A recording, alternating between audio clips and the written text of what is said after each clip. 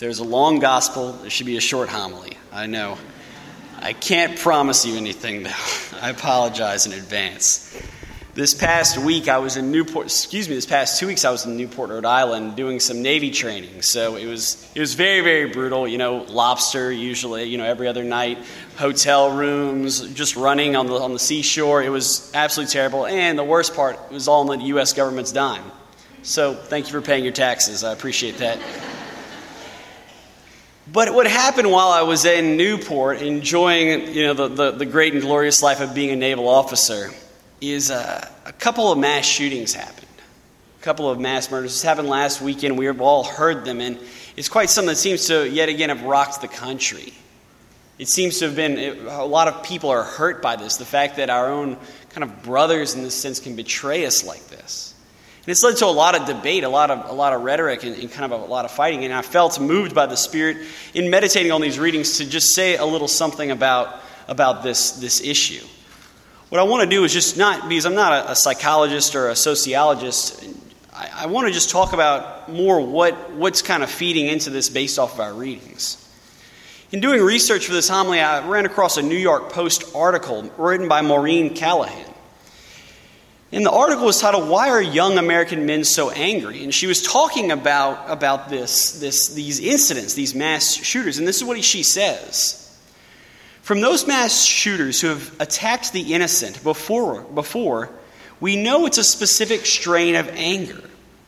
Deep, repressed, biblically vengeful, felt most commonly by young men, almost always white, who report feeling alienated, dispossessed, misunderstood, victimized, and all too often rejected by women." The New York Times also goes on to kind of ratify this idea and basically says that even though we don't fully understand what leads to a mass shooting, it's not necessarily just mental illness or just the availability of guns. What they do say is that almost every single mass shooter is a man. That whenever we look at the problem of mass murder, we're looking at a problem and a crisis of masculinity, of men in general. And so because of that, looking at these readings and looking at this crisis, I want to preach a little bit on what men need to develop a healthy masculinity. A masculinity where men are tough, men are strong.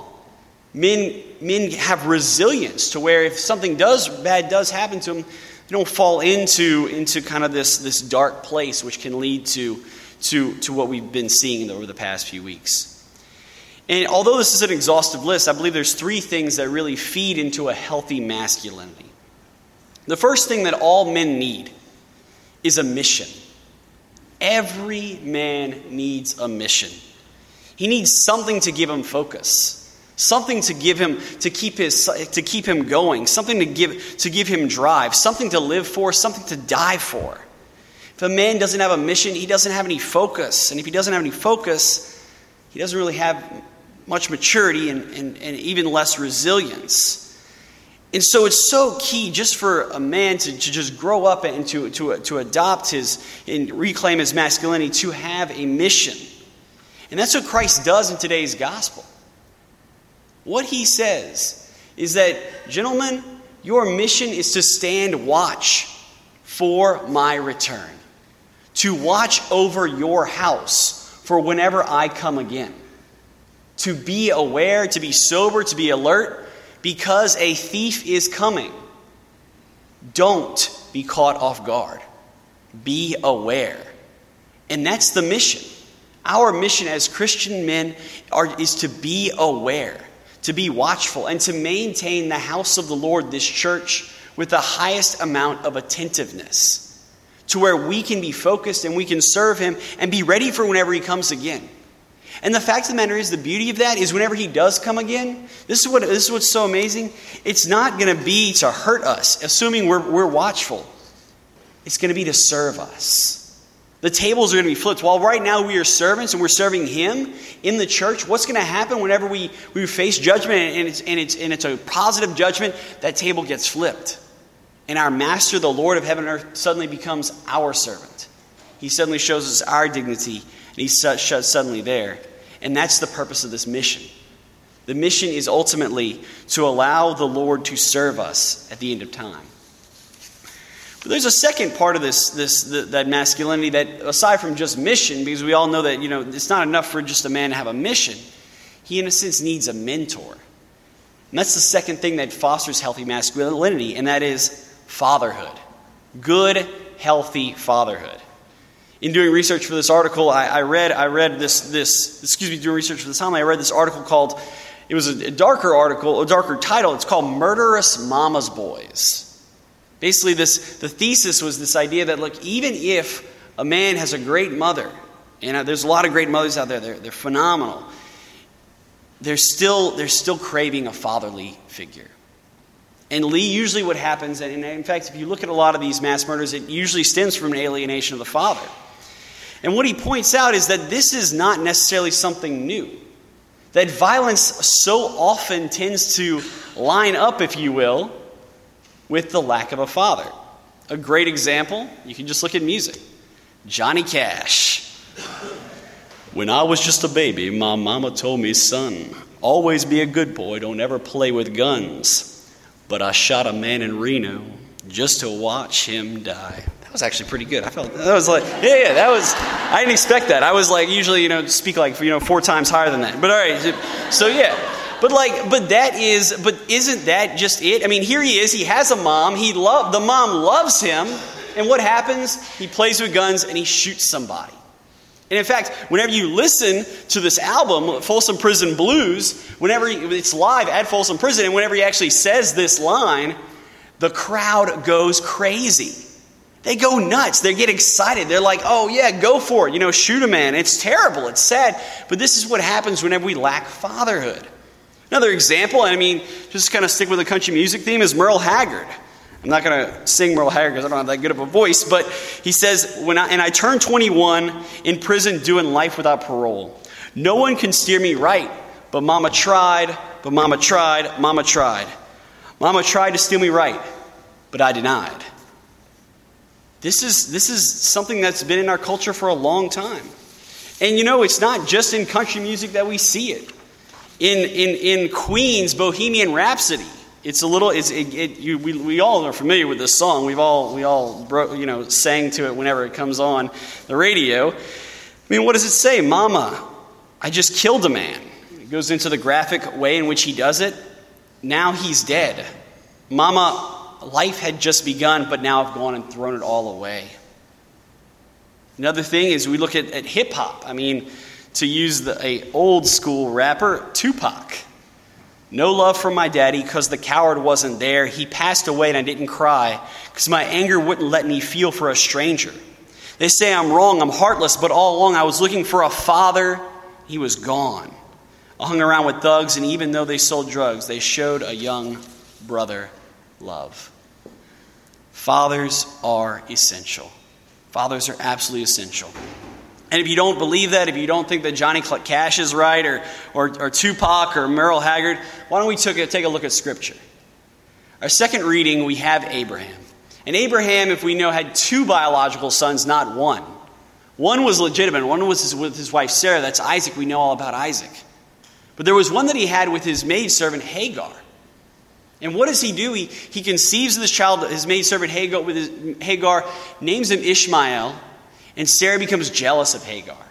And so what does she do? She banishes Hagar and her son Ishmael, and Abraham doesn't say a word. He abandons his child. And what does the Scripture say about poor Ishmael? The Scripture says that he becomes a wild donkey of a man, with his hand against everyone, and everyone else's hand against his.